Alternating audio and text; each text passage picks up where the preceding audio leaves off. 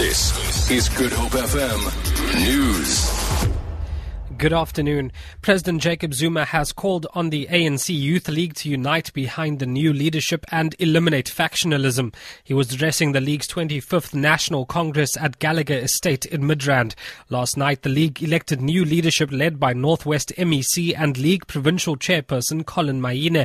He was elected unopposed when his contenders, former League leaders Ronald Lamola and Pula Mabe, failed to meet the nomination threshold to stand for elections. President Zuma says the League should get rid of negative tendencies such as buying votes and patronage. The ANC Youth League to eliminate factionalism, which diverts cadres from their important work of building the ANC and the country. We must kill these animals called factionalism. A 10-year-old girl and the driver of a bakkie have died after a collision between the bakkie and a passenger bus on the N1 near Liuchamka in the central Karoo.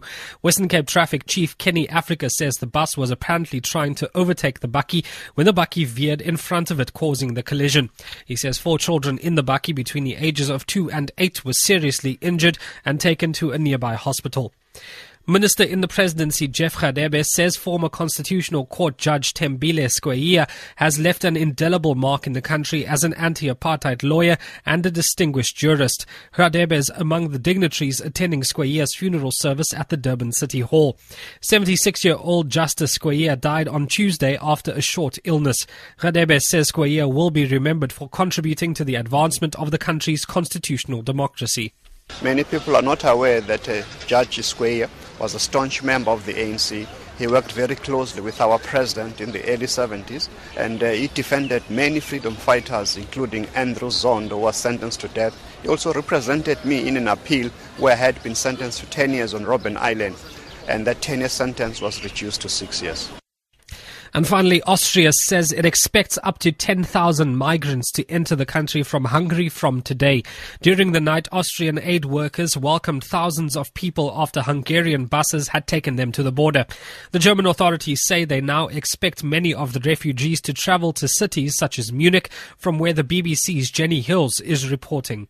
Already this morning, hundreds of exhausted refugees have arrived at the station.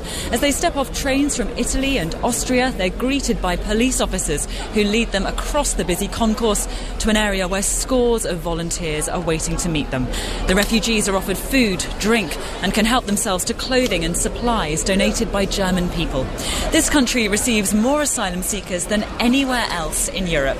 The German Chancellor Angela Merkel insists they're welcome, but is pressing the rest of the EU for a coordinated response to the crisis.